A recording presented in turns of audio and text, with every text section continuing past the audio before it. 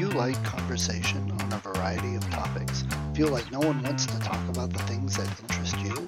Tired of only hearing the same political, sports, or catastrophe talk? Yeah, we feel that way too.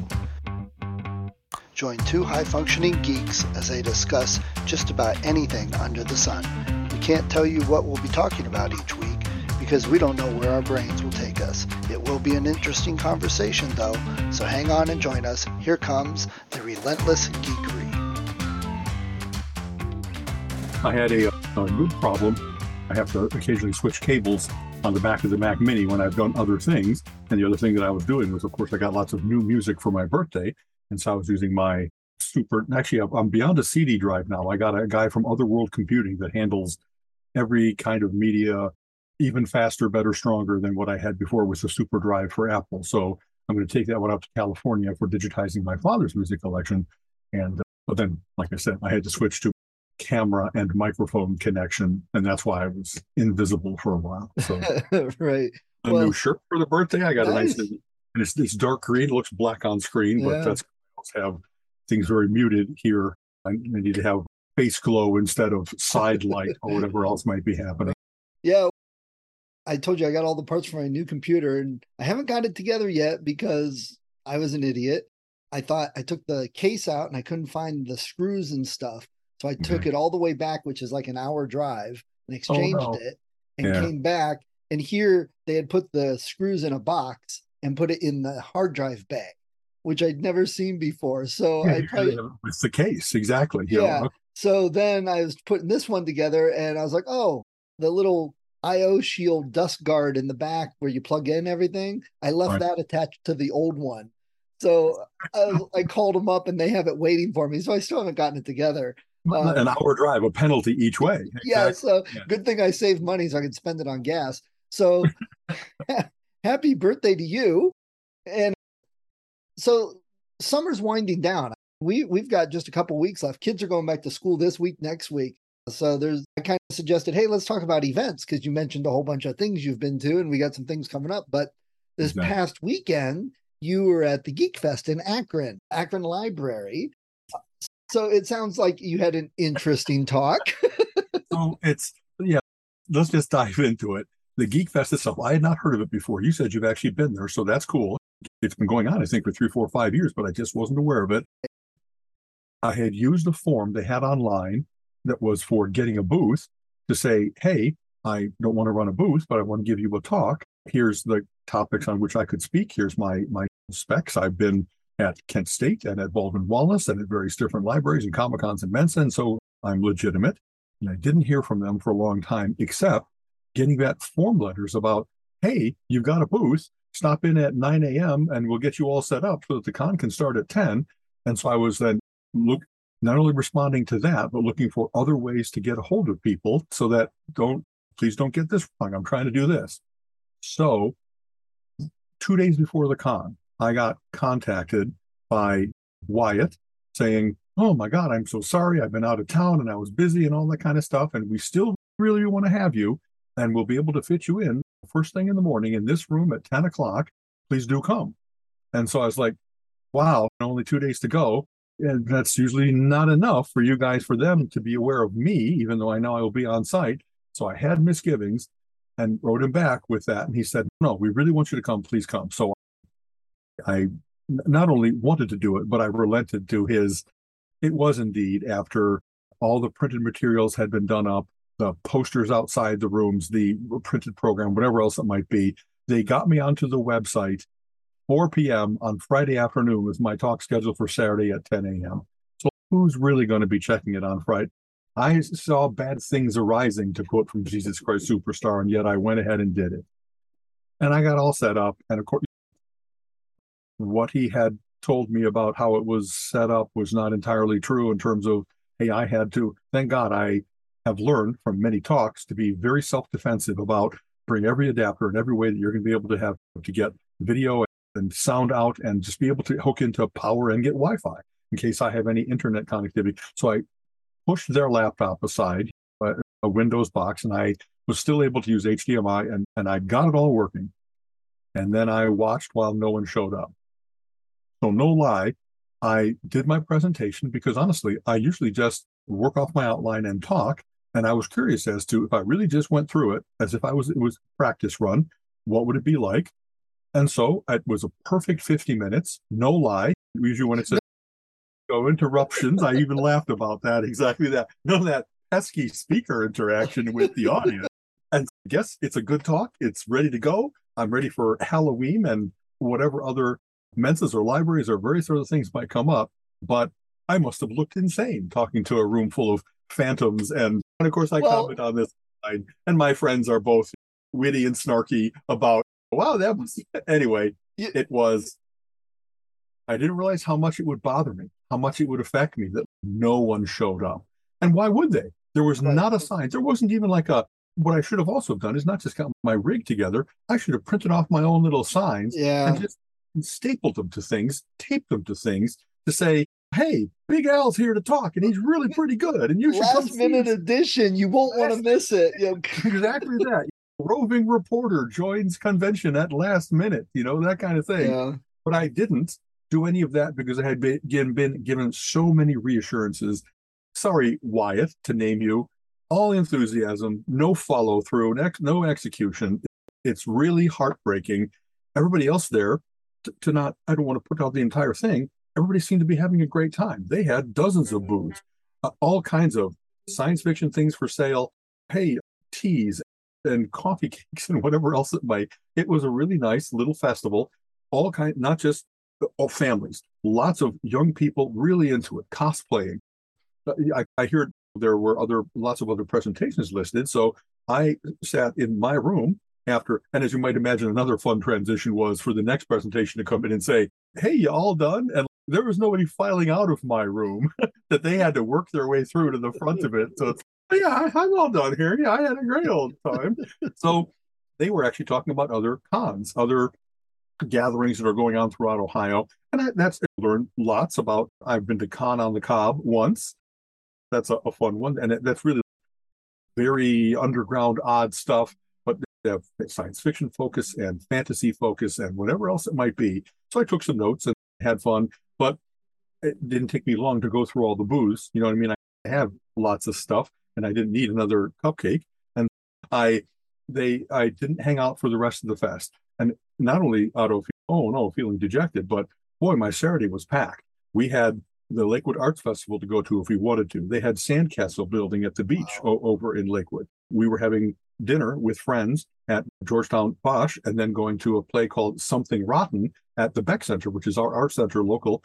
And boy, company was great at the dinner. The show itself was hilarious. It's a Shakespearean farce that's itself a takeoff, a send-up of Shakespeare and what it must have been like to be a playwright at the time when Shakespeare was just have the world on fire.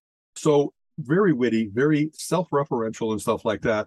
So it turned out I had, having said that, it was sometimes when things are so loaded, you don't necessarily appreciate any one of them because you're running from one to the other.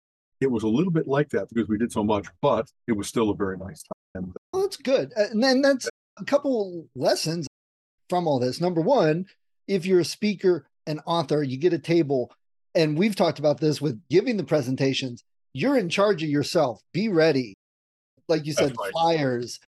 And make sure you have. I was able to get all set up. Yeah. But like even not being in the printed program or any of the things, like once they got onto the website was a truncated version of what I had submitted to them. And so this is no lie.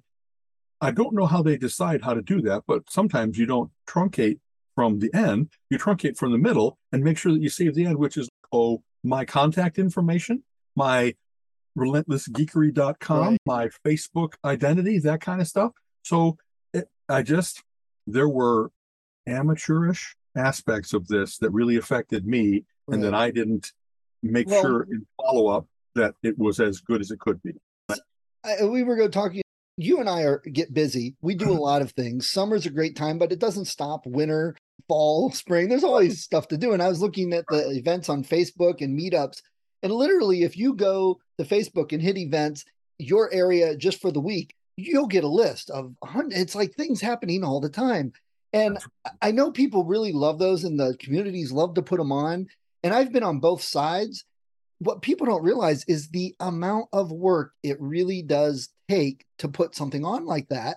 And I think people aren't appreciative sometimes, and they just want to complain that it's not as comparable as Disney World. Here you got a guy that works at the library that was probably the lowest man on the totem pole that got shoved this job, and he's trying to put this together. Yes, with a little more work, a little more planning, it probably could be bigger. It probably could grow. It probably could get a lot. Okay, I've got to handle this. I've got to handle this. I got to handle this. So this is not the highest priority all the time. Exactly. I was only one speaker, one thing out of the entire thing. I very much, my getting complaining about it is because it affected me. Right. But absolutely. The fact that someone took that on and was juggling 100 different things, it really is amazing that only one or two things fall through the cracks. and just coordinating the people coming in and getting tables. And I've done this with Colin when he did all his conferences and talks. But Sure. you get people saying, now my booth is in the sun most of the day. You should have had and now I need electricity. You should have brought an electric cord. You didn't say you need electricity. Where's the water? You got to bring your own water. There's so many little things people don't think about how huge it is. So what I'm saying, and I'm not saying you're complaining. I'm saying the people that go to these things that aren't involved. It's one thing when you're involved in helping at some point, at some part of it. But then the other thing on the other side, which you and I have dealt with also, is once you kind of get sucked into being involved, suddenly you get way more involved because there's never enough people and they want you to do more and more. And it's hard. Colleen and I have had many conversations about why are we always the most responsible person? You know what I mean? We tend to say yes, and then not only do yes, but make sure that it's a big, loud yes, that we help other people, that we commit to the event and make that come off. And her at work and us both volunteering for Mensa and whatever, various other things. I'm tongue-tied this morning. That's weird. We've tried to scale back on that a lot of these things are a matter of setting expectations. And so when you say, I'm willing to do this, but that's all that I really have time for now. Yes. Because sometimes what'll happen is you've already made other commitments. And she and I just had to talk about this. Not now, but there was one point in my life, maybe 20 years ago, when you learn about triage for work, that you have to have a certain amount of overscheduling and disappointing to just keep everything moving forward, because there's uncertainty involved in everything. And even though you make a commitment, other people don't. And so you have to be able to make contingency plans and turn on a dime when something changes.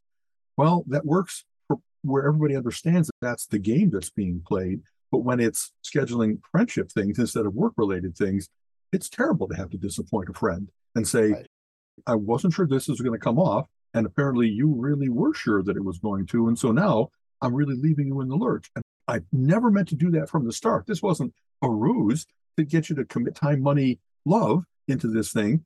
But here's the situation. What can we do now? And a number of things have been fixed and gotten better because of it. But a number of things were like, not friendships broken, but they sure were different after a big disappointment. And not only me disappointing them, my being disappointed. Because sometimes from the way it works out and the questions that are asked and what people are willing to do, you get an idea as to whether there really is care and love involved, or whether it really was juggling with no sense of proportion or sense of how much it affects other people. And they think that if they maximize the number of things happening, that was the win, as compared to, well, here's 5 people that really were hurt because they were the ones that were left in the lurch. You know what I mean? So I'm trying to be, you learn that over the course of life. You just don't do that to your friends if at all you can help it. So when you say something up front, here's what we got going on. I'm out of town and we're trying to get back for your party by 7 o'clock, but I'm not sure I can leave here on time. I'm not sure there's going to be crappy traffic, et cetera, et cetera. So you try to let them know, like, I'm going to be there, but please don't depend on me for the guy that is the opening ceremony, because I don't know. Then right. I'm going to be there at 7 o'clock. Don't be icebreaker boy. I'll be there to add my enthusiasm later or something like that. And I love being involved. I love helping. But at one time, I had my kids every other week in the summer. So that was a juggle in itself. And I was a Cub Scout leader, and I was a Girl Scout leader. And that was like the max. I tried to do some other things. We did martial arts, so that took up a lot of time. And so people would be like, can you help with this? Can you do this? I'm like, I just can't. I can't add that. But I wanted to. So now I've found I don't have to worry about the kids so much. but I enjoyed doing the things. But like for Halloween or the Western Pennsylvania Mensa or even the Geek Fest, if I could have done that, I want to give a talk. I want to maybe run a game, maybe teach a game. They had that at the Geek Fest, which I found That's right. interesting. Have a Yes, table, help set it up. I can do those things. I don't want to be the one in charge because I know how much time and effort that takes. I will gladly be one of the subs doing something niche and I will handle that. I will take care of it. You don't have to micromanage it. But really, I know how much time those take, and I don't think I'd give it the right amount of time, which the Geek Fest, I, I'm not saying Wyatt's doing a bad job or anything like that. I think he's probably way overloaded. But if somebody was really dedicated, that Geek Fest could probably grow and get bigger and be a big event, very worthwhile event. And right now it's a fun event. That's okay. exactly. It's also, there's, I'm sure that one of the reasons they have these things is so that people can get real life experience about how to do that, how to plan an event, juggle between the contingencies, all that kind of stuff without it really mattering. It's not like business and that, wow, if someone's going to get fired, there's going to be money lost, Right. whatever else it might be. Having said that, it's also, even for volunteer stuff, I've come to the, so I run big things for regional gatherings, annual gatherings for Mensa. I've done a lot of organizing. And honestly, I'm really good at it. I'm the guy that runs the spreadsheet and really has an idea of how everything fits together. And when something shifts, I not only have planned it, but I've also been the one that kind of came in to say, oh, you had speakers cancel. What's the least amount of moving things around that you can do so that everything happens like it should, but you only have to put up 3 signs, not 30, to accommodate the ripple effect of it, that kind of thing. And a lot of what I've come to a conclusion is if I'm going to put in 2 years, like let's say a year worth of work to make a regional gathering come off, and it all happens like in 3 days, it's not enough. When I used to see my mom slave in the hot kitchen for 8 hours to put together Thanksgiving dinner, and then the hordes arrive and we devour it in 20, 30 minutes, it just makes me kind of like, Mom, man, that was a ton of work. Maybe love. Cooking Right. is love. There's other things involved, but I'm just getting really aware of the kind of a single yes can lead you to be involved in 100 different ways in this thing. And the event, even if it's stellar, we did the Great Lakes RG like 12 years ago here in Cleveland, and it was excellent. It came off really well. We had Colleen Domaraki did a fantastic speaker group where we had like the guy who discovered the earliest known proto man spoke to us that night. Wow. How honestly, we had, and not only that, tons of other speakers and a great games and tournaments room and list and great hospitality and all that kind of stuff. But when the smoke cleared, a huge book sale and selection, hats off to, and I should start naming names because you don't hardly ever get a chance to thank your volunteers in a way, like as if Relentless Geekery is the time to do it. But Nancy did a great job, Colleen did a great job, Scott did a great, all these people that did a great job. And then when the smoke clears, it's still, wow, we're all like exhausted and happy, but also kind of, thank God that's over. And when I look back at how much I had done that year, how many meetings, God, how many emails and phone calls to make sure that everything moved forward, nobody's ego is bruised, we really got the right AV in the right room at the right time, all of that stuff. It just, it's not worth it to me nowadays. I'm not looking to be an RG chair, even though I or Colleen and I together, because we're a twofer. When one of us says yes, the other person gets dragged into it and it's always helpful. And yet, I just, I don't know, whatever that resume is that you build, or hey, I successfully ran multiple RGs, multiple AGs, and you're working your way up. I don't know that I need to reach that pinnacle. And I'm not looking to be on like sometimes those are also a way of getting awareness that you are a calm person, an organized person, a person that would be good in a leadership role. Do I want to be on the American Mensa Committee? Not really. I had my taste of that and it wasn't pleasant. And so I'm just kind of like, where do I contribute nowadays? Things I love doing. Hey, let's go play some mini golf. Let's go get some ice cream. Let's have a gaming a day that's just like lots of fun. Or else I contribute to the success of people who I really like. You know what I mean? So Beth Weiss, a really good friend, just ran the annual gathering in Reno. And that's why I wanted to do it. There's other people that I kind of like them. They're my kind of friends. But, and this is a weird way to put it, Facebook has really made it that you're aware of what level of friendship people really are at. You know what I mean? I really don't think that way in my mind. I don't rank them. I don't have my pantheon of friends. Right. And yet someone saying, hey, you want to do this thing? It's different saying, hey, you want to get in this submarine and fight a war, or do you want to go play a game of cards? It's a different thing. And so the level of love and care and commitment that I put into things nowadays really seems to be, who do I want to work with? And maybe that's a better way to put it. I know I'm going on, but there's philosophy in this. It isn't only, hey, I like you no matter what. It's you know enough about them to know that they're going to be good people in running it. They're going to be compatible. They're going to be, when you see them make decisions, it's not going to be, oh boy, now I got to explain this to everybody. Because I have worked for some people that were like, a lot of the work was cleanup and unmussing hair and making up for the things that they did cavalierly instead of being the calming influence, being the person that really makes sure that everybody's having a good time. Because if you depend on a dozen different lieutenants, you can't chew them up and spin them out. You have to make sure that they're with you till the end. You know what I mean?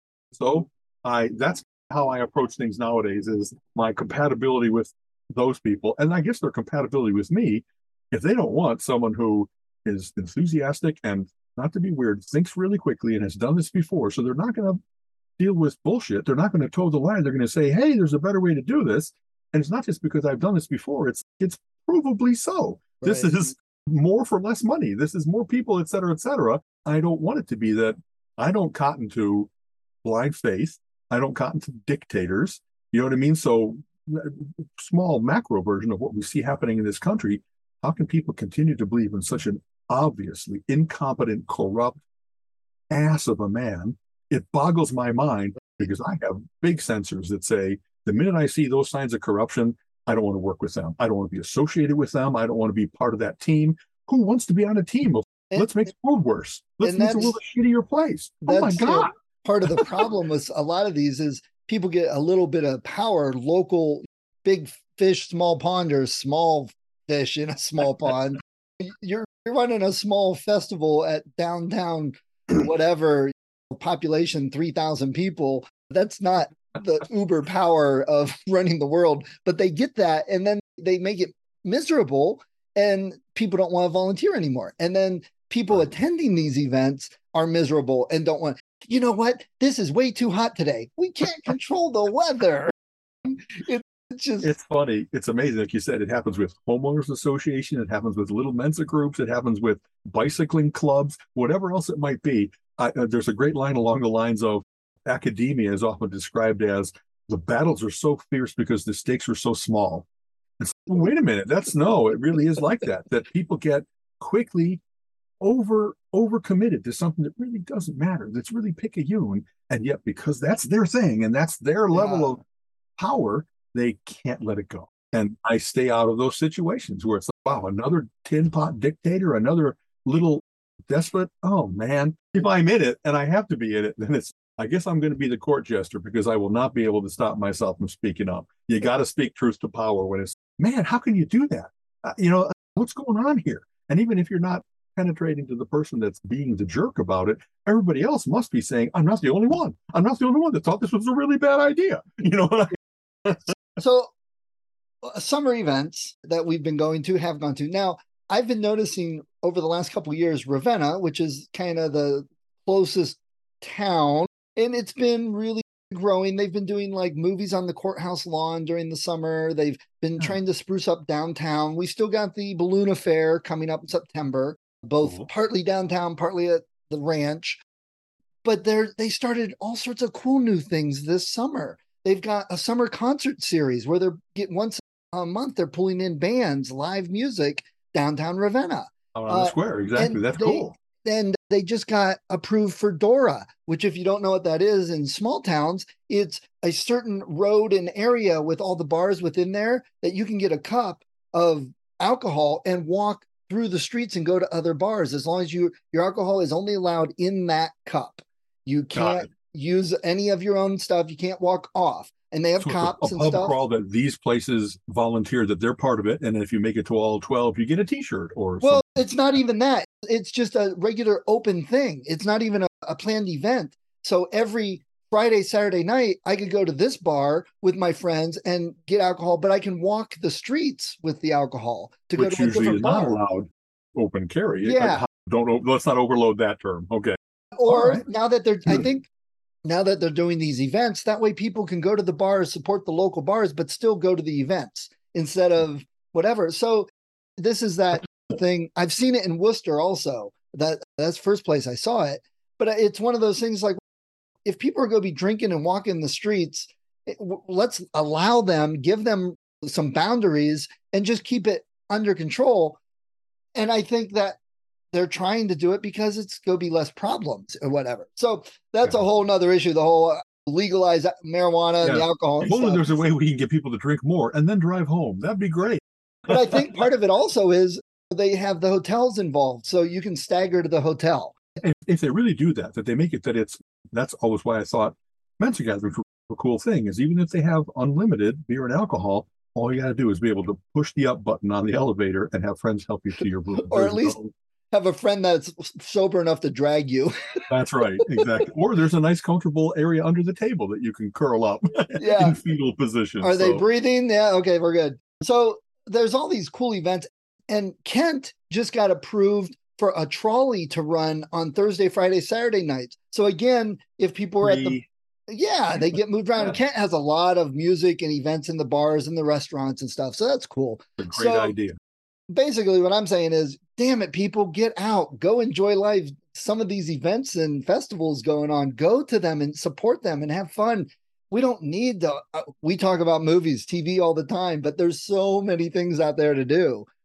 Honestly, so you're exactly right. One of the reasons that it has been so much what we've talked about is because we grew up in the era of COVID when it really was, how are we going to entertain ourselves staying home? Now that the world is opening back up, there really is, I don't even want to use the word disclaimer. The stark sadness is there's still a pandemic going on. It is still claiming lives. People still are getting sick. It really might be that it's nowhere near as bad as it first was when there was no vaccine and people really were going on to respirators and it was terrible. There are still long-term effects. There are still people getting sick for 5, 15 days, depending on what they get, but it doesn't seem to be lethal anymore. If you're getting vaccinated and the strains that it has mutated into are nowhere near as quick kill as they once were, there's all kinds of reasons that we can start to unmask and go out and do things. And Colleen and I have indeed been doing that. Or even if you still feel comfortable wearing a mask, go ahead. Nobody should be giving you grief about it at this point. Sadly, at Elton John, we went to Elton John and we're out in the stands and we were some of the few that were masked, but that really was, even though you're out in the open air, too close quarters, you're right elbow to elbow with various other people, and someone in the row right behind us was like, why do you have your mask on? And instead of letting me speak, Colleen was very wise, because I would have launched into, why don't you? But he was like, we have a wedding on Tuesday and we're not putting our friends at risk by seeing this show and then being the carrier. And so by doing it it's because of love. It's because of consideration for others. We allayed his desire to get into a discussion, and that was just fine. Yeah. You know what I mean? See, I'd probably be very tempted, even if I'm not. I'd be tempted to go, well, that's because I tested positive this morning, but I didn't want to miss the show. Do you want me to take it off as I lean closer? So these people, they're like, you shouldn't have to wear masks. I guarantee he'd be like scrambling back just because I'm a jerk sometimes. Yeah, I haven't. I've thought of doing those kinds of things and I have not yet. And yet it's, I don't know, that kind of, from the very start, when Colleen and I would walk through, we'd do our walks in Lakewood in the evenings, and we'd walk around and someone would be sitting outside of the Winking Lizard and yelling, even back then, this is 3 months in, when people really were dying and it really was a public health crisis. And it was just people were dying, all the people they were exposing, all of our healthcare professionals that were being put at terrible risk. This guy's yelling, why do you have your mask on? It's all a hoax. And just, wow, the amount of smart I'd have to explain to you so that you stop thinking so foolishly. It isn't worth interrupting my talk to do. I just wish you didn't exist. I wish that you weren't so easily cowed. I wish that you weren't so foolish to not only be like certain, but wrong and aggressive in trying to make others wrong too. Yeah. What a weird world we're in. That I've seen that more in these last, 20 years than I have ever before, that they're not only provably wrong, they're aggressive about. Yeah. Oh my God. Yeah. God. Okay. So you mentioned Cayden puzzles that you got at one of these events. I don't know what a Cayden puzzle is. Tell me. So wonderful. Cayden stands for Cayden Don. Kate Jones is the developer and Don, her husband, is the craftsman. They're beautiful, mathematically rigorous puzzles where it's like, here's all the ways to take dominoes or pentominoes and put them so they make a square or they make a pyramid or whatever else it might be. And they're usually beautiful laser cut wood or acrylic, depending on which puzzle it is. They run a booth, various different. They did it for Mensa for a while at various different arts fairs or Renaissance fairs or that kind of thing. And the site is called gamepuzzles.com. So you want to go there and just see over the course of her doing this, I think for 40 years, I think they just had their 40th year anniversary. Wow.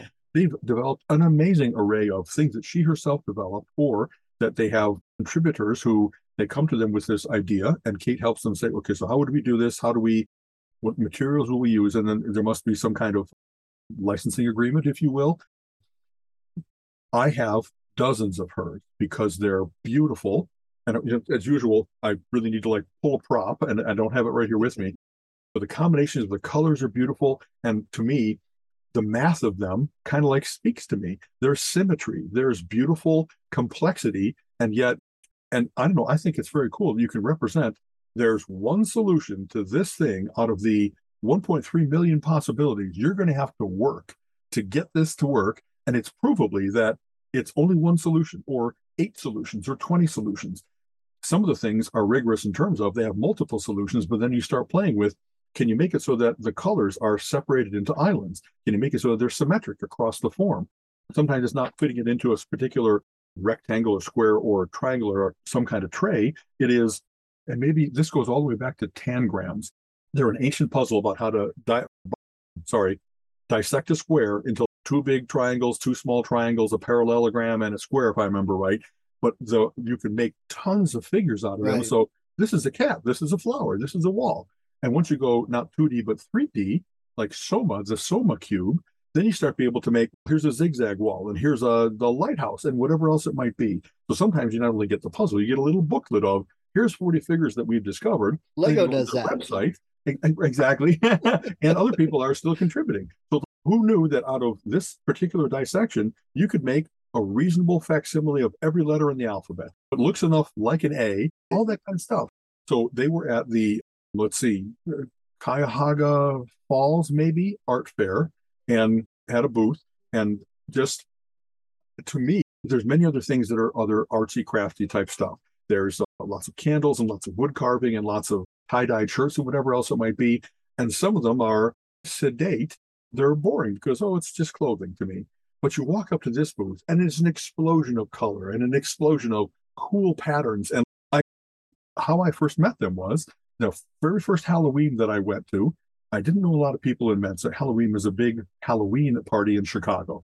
I didn't know a lot of people. So whenever I wasn't at a program or like getting to know other people, I would sit down at her booth and I would do puzzles.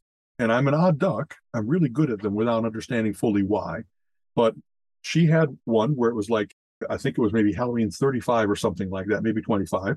And so she had taken the Mensa logo, which looks like a little trident, and dissected that so you could make it into the number 25. I sat down and, hi, I'm Alan Baltus, your Kate. And like, while I'm talking to her, my hands are figuring this out. And so she's, how'd you do that? You know what I mean? That's usually much tougher for people to figure out. And sorry, let me get the light out of this extra window off. It was, so in the succeeding years, she was really kind. So then we played a lot of different puzzles. And as you might imagine, it wasn't only you can play with them, you can buy them. And so I went home with Treasure, my first discovery of Kate-on puzzles. And then many years, probably for the next 5 years that Halloween was going on, she used to come and she'd have a booth there. And same thing, whenever I didn't know what else I wanted to be doing, I went to play puzzles with Kate-on. And any number of times I'd walk up and she'd go, nobody solved this one yet, Alan. And then it'd be like, and now you didn't you though? So I hardly ever brag on myself like that. But for this kind of thing, I have an odd facility that it really is, how do you solve a puzzle like this? You quickly scan to see which are the most difficult ones or the most oddly shaped that they have the least ability to slot into other things that are already laid out. And you put the big rocks in first. You make sure that you have those used up. And then as that gets done, you keep looking for, how am I keeping my options open versus closing myself to options where only one piece will fit here? If I have a room where there's easy to use pieces and a relatively contiguous space instead of a gnarly space, and then they just go in the tray. Right. I wish I could, I hope I explained that kind of. And since then, she has not only, they're not inexpensive, they're probably $500 to $500. You know what I mean? Right. She has some really beautiful, like super tetrominoes, which is all beautiful laser cut wood pieces in a beautiful, like a humidor, like a beautiful box, and very rigorous with all the things you can do with it. So luckily, she keeps on putting out new things each year. And so now, because she often goes to this particular art fair, which happens to be just around my birthday time, Colleen is very happy to say, we should go to that art fair, because if Adon is there, I know that I will get you something that you will just love. Right. And that's indeed what we did this year. I got one that's a new one, orange, blue, and white pieces. I should have, again, have memorized it. Kind of like Kites and Crates or something like that, where it's particular combinations of squares and triangles and all the ways in which you can fit them together into 4, 5, or 6 triangle-ish type pieces. And then they all fit into this thing with some beauty and some symmetry and stuff like that. And I haven't played with it yet because I only got it yesterday. Yesterday was the big birthday table, but I can't wait. You know what I mean? It's one of those things that I set up my little coffee table in front of the television, and while I'm watching some other things, I'm playing with them. And once in a while, it's okay, I got to tune the TV out because, this is harder than I thought it'd be. It's not, by the way, that I'm magic and that I really solve everyone just sitting down and putting them in. There's all kinds of ones that I really have to learn the secrets of it. Okay, my usual algorithms, my heuristics for how I do this, they're not working quite. So what do I need to do to change my brain so that it can handle the shapes are a little bit misleading? There's a little bit more complexity here.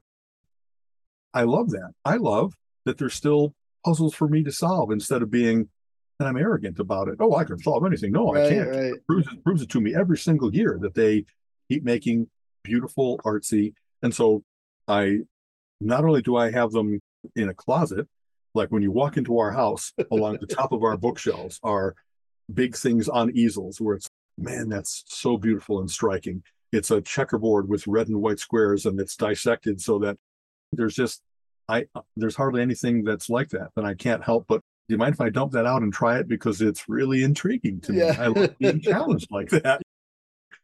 And now one of the prime uses of a cell phone is you can take a snapshot of a puzzle before you dump it out of the tray. So if you have to, before you leave someone's house, you can return it to a good state, right, leaving it in a heap and saying, sorry, couldn't solve it. All yours now. Which is a better use for your cell phone than to just Google how to do it and follow a YouTube video.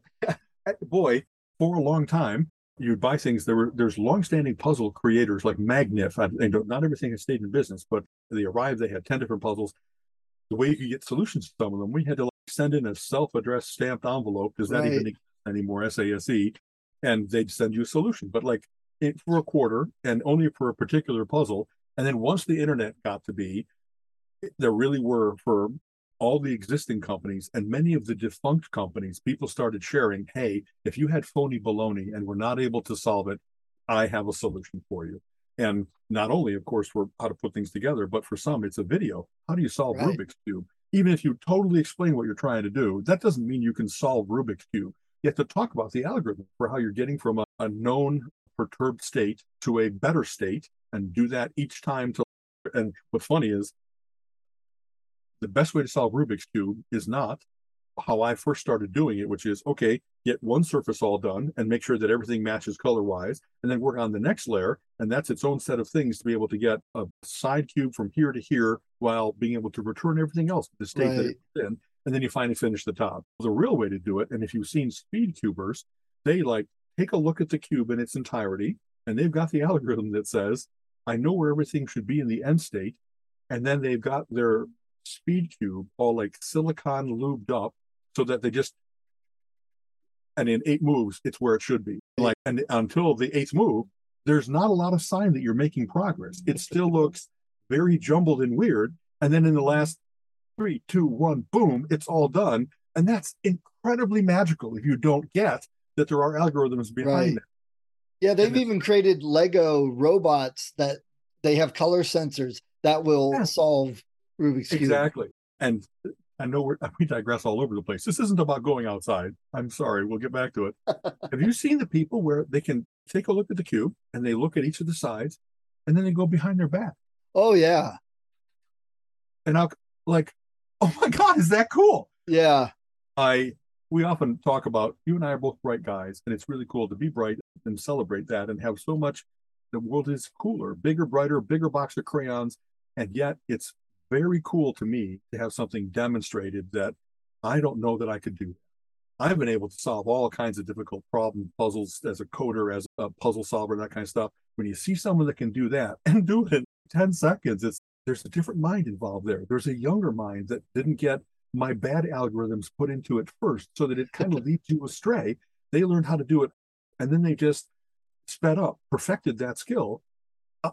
Or Well, I I've seen guys definitely where they have three of them and they juggle them, and each time in one hand and all of a sudden there's three solved cubes. Come on now, that's just magic. That's yeah. not real. That can't really be going on. I'm definitely I love being humbled like that. Someone can do amazing things. I'm definitely more impressed with the people who sat down, figured it out, and can do it fast by working with it, figuring it out. Not Right. quite as much as the people that get online, watch the videos, and are told, do these steps and you got it. And that's, they didn't learn themselves. I don't care if it takes you 20 years to figure it out. It's more impressive that you figured it out than you just followed instructions. Same reason I don't like to look up puzzles on how to solve them, or that same reason I don't binge watch most shows in a weekend. There's a joy there. Yeah. So I worked with professors at U of I, Michael, and I think he was the guy in particular, Wolfgang Poppelbaum. Feynman was one of the ones that worked on the first algorithms to like guaranteedly solve a Rubik's Cube. And you actually had to come up with the notation for how you talked about what does that 3D thing look like, and each of the individual 27 cubes, so that you always have there's an absolute value to it, if you will. You know what I mean? And it was very cool. What kind of mind not only takes that, but says, I have a guaranteed solution. There's no luck involved here. It really is a mathematical problem. So hats off to, he's the first guy I knew that had put that together. Then books started coming out that said how to solve it, and they took you through that. Anyway, so the art fair itself, by the way, Yes. was cool because it wasn't only Kate that had a booth. There was another puzzle, and these were wood, and like where they had little burnt edges on the sides of them, and somehow that makes them look like oldie timey. You know what I mean? So I have this. I can show one off here. This is I think I've talked about this one before. It's the Dragon's Hole puzzle, if I remember right, from A Puzzle a Day. And it's mathematically rigorous where you can put this set of pieces into the tray so that every combination of January through December and dates 1 to 31, you can solve it for every one. So I just solved it for my birthday yesterday, and for 8-9 today, I don't have it working. I've got this little gap here, and I've got this piece that doesn't work. Anyway, but you can see that they actually have a little bit of texture or depth to the wood pieces, and that I like the look of that. And so sometimes I don't necessarily want it to be only beautiful. I want it to look like a Renaissance object. And Colleen found me a couple of those that you're doing as you walk by. You're like, oh, that tie-dye top is nice. That she got a nice skirt that is kind of Indian stylings and stuff like that. You see these up on their walls. Oh, I don't think I'm going to be betraying Kate on if I get a couple other puzzles, because those are really handsome. Those are really beautiful looking, and I want to have those in my menagerie as well. So let me ask you, before we run out of time, you also went to the Asian Lantern Festival at the zoo? So yes. Do they still do that? Because I thought Asian lanterns were getting outlawed. So apparently not, because we've been doing that for either 5 or 6 years, and it's gotten bigger and better each year. So whatever would lead to it getting outlawed out of safety or out of cultural instincts, Probably both, but I think the flame and all that. So the way it's at the zoo, it's at the Cleveland Metro Park Zoo, and it doesn't seem to be open flames. It seems to be that now, of course, everything is LEDs and stuff. You know what I mean? That especially LEDs they run so cool that there's no chance of anything bursting into flame. They do beautiful sculptures of thin paper, kind of like a scrim in the theater, much more than that. But they have, here's a whole diorama of panda bears playing in a bamboo forest, or here's a dragon. And of course, the Asian theme runs throughout. So they have a beautiful Great Wall of China, and they have the Chinese zodiac, if you will. And they already look beautiful in the daylight. But what we usually do is we get there, we tour the zoo once and see all the animals, say hi to all the bears and snow leopards and stuff. And then night falls, and then these things are lit up, and they're beautiful with the vibrant colors. Many of them are automated and animated, so you can see the dragon opening his jaws, or they'll have butterfly flapping his wings or something like that. In this case, I really wanted to see if they were going to do this, and they finally did. They had a chameleon, a big old chameleon, and indeed the light changes with cool. so that his skin, like they have, what is it called, morphism, chromomorphism, something like that. They did it so that it did a similar thing on this big paper or plastic sculpture. And I don't know, it's just something that it's magical. You kind of lose yourself in it. There's just enough people that there's that hum of excitement. Little kids are loving it, but it's also not so crowded. Like even when we were there during COVID years with our masks on, we weren't so much worried about, oh, someone brushed my elbow and now I got to get my sanitizer. You know what I mean? It's a really nice addition to the regular zoo. And I've mentioned this on the show before. Colleen and I got married there.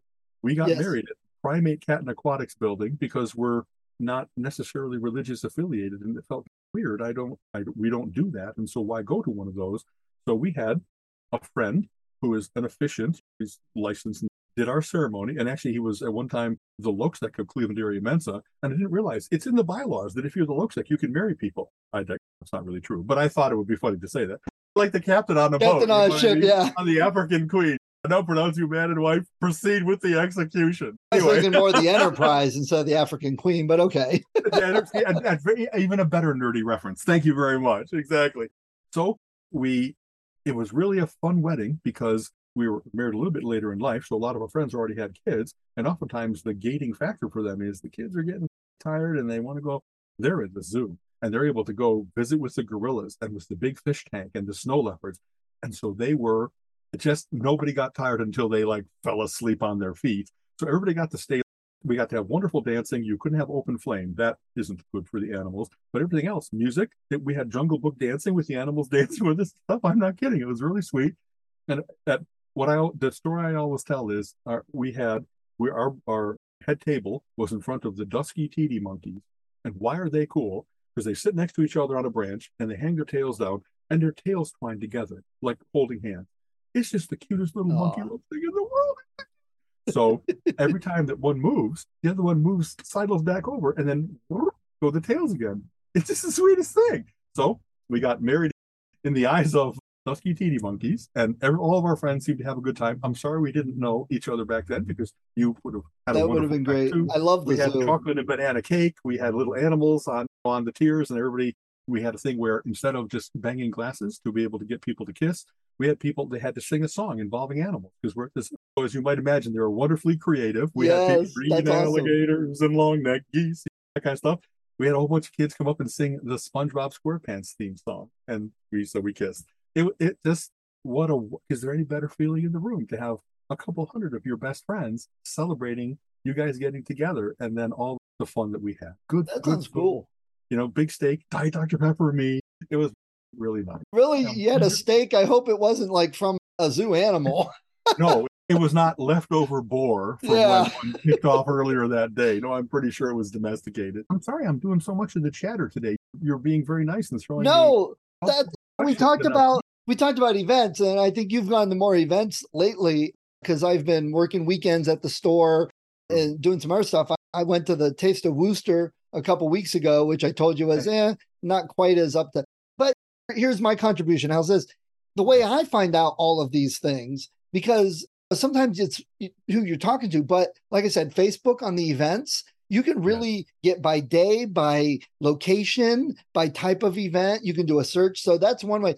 But I also look on Meetup. If you go to Meetup, you can join a lot of groups that you're a good part of.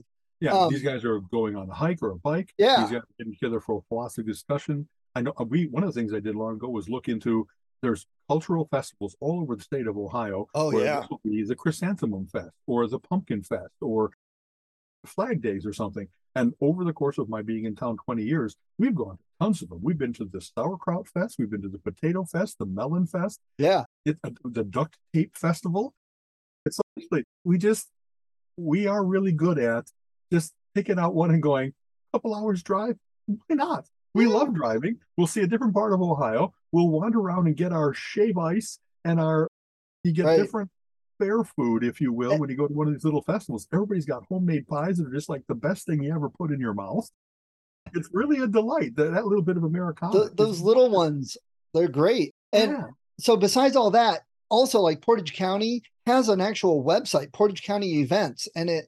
anyone in Portage County can add to it. So I'm subscribed to that. And then just visiting the different, almost every little county or town or whatever has a website. And a lot of times they Yeah. list events. And Exactly. I go to the library and check out what's going on there a lot, because even if you don't like, oh, I don't want to do all the library events, but a lot of times if the Geek Fest, you find out about other events. They like feed on themselves. You find out about stuff. That's right. So Do that a there's, lot. Yeah, yeah, just wandering around and like, even if I dismiss 90% of what I'm seeing, it's, oh, this guy's a local author. I didn't know that. I like his work, and he's going to be in Illyria or something like that. right, It's like, I'm going to the Illyria Library. So we've had a right. couple wonderful discoveries like that. Bill Watterson from Calvin and Hobbes, as you know, is from Cuyahoga Falls, and I keep waiting for the day that they're going to do something like Will Batterson. They're trying to hide his identity so that, but if he ever shows up for anything, I know he's very press and public shy, Yeah. and yet there's got to be, he does cool things. If you go to the Cuyahoga Falls bookstore downtown, like you'll find out that all the Calvin and Hobbes books are signed because he stops in and signs them. And what a cool guy. I I'd would love to, I love don't to want to meet. mob him. I just want to be Yes, like, man, exactly. you I'd are love to such meet him, but not a, at I a big want to event when help. there's hundreds of people, just at the grocery store. But I don't want to intrude on his personal life either. That's right too. But he shaped me. I have so much sense of humor, like from Mad Magazine, like from other things where you have lines that you picked up. And Colleen and I oftentimes will talk about Calvin and Susie lines. She had her son Tim so much like Calvin, so sharp and so sarcastic and so getting into trouble, but not bad trouble, but just was taunting authority and stuff. And so she lived Calvin and Hobbes kind The philosophy you can get out of Calvin and Hobbes sometimes, from Exactly. both sides. Calvin being the reckless but dreamer and worldview that he has, and hampered by Hobbes's realistic philosophical Right. And it's commentaries. based on those philosophers. Yes, Exactly. yeah. So it was the perfect mix. And my kids, that was some of their early books, was Calvin and Hobbes when they started reading. Absolutely. Is there anybody that doesn't have that? For that certain generation, everybody read Attack of the Mutant Killer Snow Goons. You know what I mean? That they ran, he was so good at it for so many years. And the fact that he stopped was such a heart-rending thing. Once in a Right. while, he does surface. He contributes to Pearls Before Swine or something like that. You know, that they'll do little collaborations, and it's, well, that's definitely his work. Nobody draws an airplane attacking a dinosaur like he does. You know Yes. what I mean? Yeah. Yeah. So hats off, Bill Watterson, if he's listening. We love you. Exactly.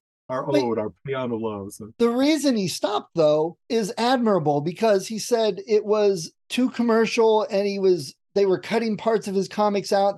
They wanted to just do as small heads, and he couldn't do the art and the full artistry that he wanted. And he's like, that's not for me. I'm done. Wow. How admirable is that at the top That's of your right. game? He wanted to do like Little Nemo level beautiful Sunday strips, and indeed they were over restricting him. And he like you said, admirable. When you read his collections, and he actually goes into how things started and how they reached a peak, and then how they had to stop. He's such a good man, as well as being such a funny man, a brilliant artist, and all that kind of stuff. So hats off to him, man. Yeah. It's, And Colin and I talk about this with comics all the time. I would love, and again, comics aren't dead or anything, but I would love more comics like what they did with The Gunslinger from Stephen King and Jay Lee, that okay. there was a lot more, not just little boxes, but there was a lot more full page spreads, half page, and these gorgeous colored arts and oils and paintings and stuff as part of it. And Colin, sometimes you need the boxes to move the story along. And I'm like, instead of having to move the story in 2 pages, tell less story in 1 book, and then you get 6 books. So it's a philosophical difference, I think. I don't know if everybody would enjoy it as much as I would, but the Gunslingers are some of my favorites. And when there's a lot of gorgeous art, I love those sometimes more than trying to get a whole story in with lots of boxes and little text. Exactly. I hope that there's enough great sales of those things that are more artist-y than they are writerly, so that people can still say, like you said, let's do this as a 6-issue series as 4, because we know they'll all sell. Why not sell 6 instead of 4? And the artist gets to have the vision that he has of this, stretch out and do beautiful stuff, not just workman like.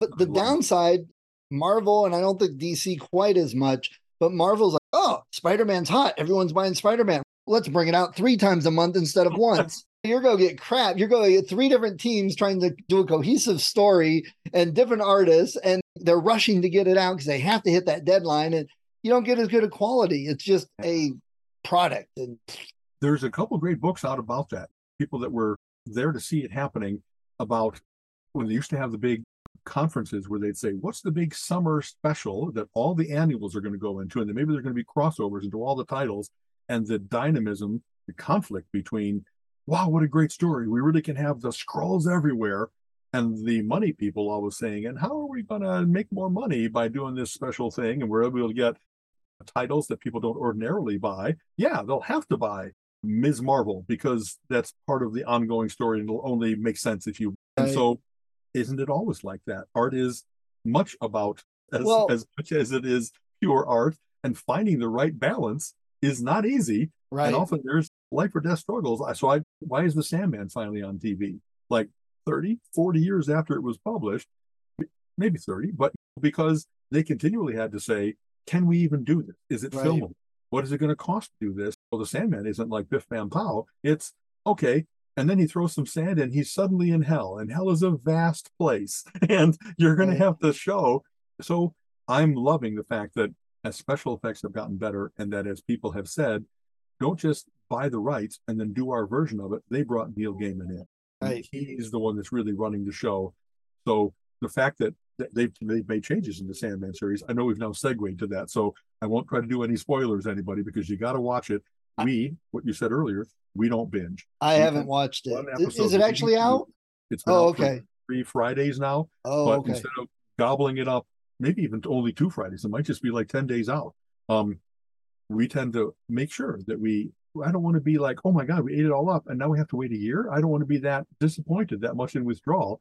Well, Colleen and I are taking that and watching other things that we still enjoy, our baking show, our castle. Wait, I just got the discs for the new Dexter series, which they had a teaser available, but then in order to buy it online, it was like $30. I think I'll wait for the DVDs to come out. So anyway, they're really doing a good job with the Sandman. Nice. They've made some changes compared to the comic books, but hey, if Neil thought that those changes were legitimate, I'm trusting him to see where he goes with these various different things. Nice. Now I got to go watch it.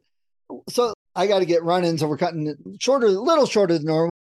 So to tie it all together, everybody listening, go buy the comics you like and go to the events you like and watch the shows you like, but be appreciative of the time and effort that it does take to do some of these, but also support the things you say need supported, because I don't know how true it is. I know it's probably partly true, but a little meme I saw going around was that the women's NBA, who you get a lot of people yelling, women should have equal rights, women should get more pay, women should have more sports. Great. But the amount they're getting paid, the amount they're getting paid is like a third of what LeBron James gets paid in 1 year himself. The whole league is. So if you're going to yell and scream that they need this, that, and the other thing, you need to support it too.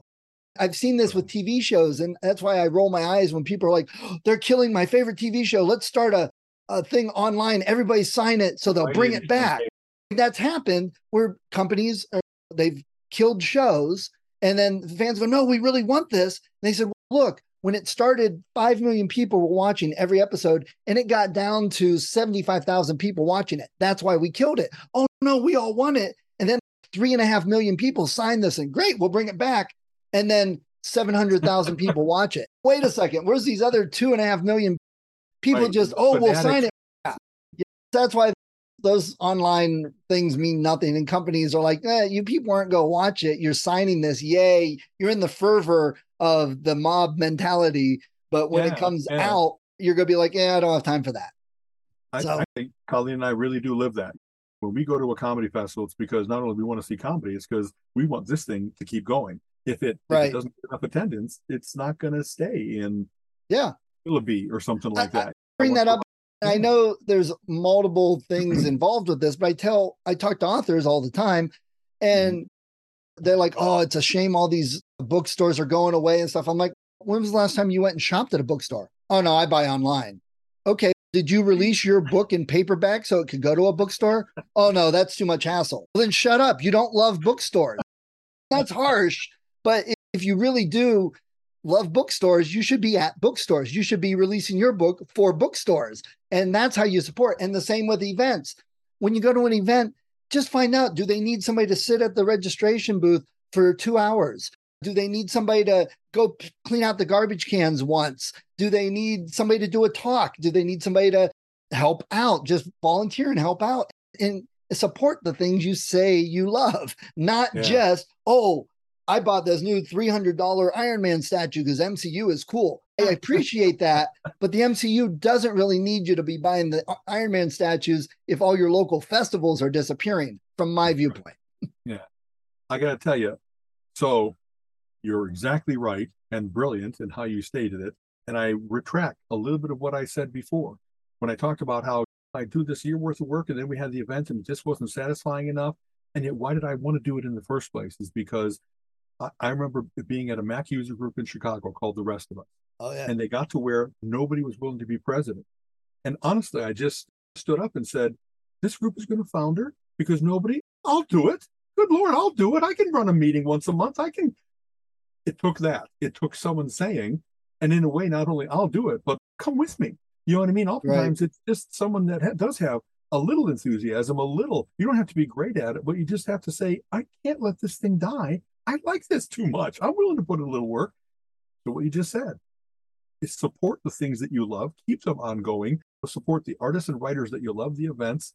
That's patronage is why that happens. And it isn't a matter of this rich person should understand how good this is and buy it and make sure that it exists. It's all of us. It's that group action that's going to make this book stay running, this bookstore stay open, that kind of thing. Yep, absolutely. So, yes. All right, man.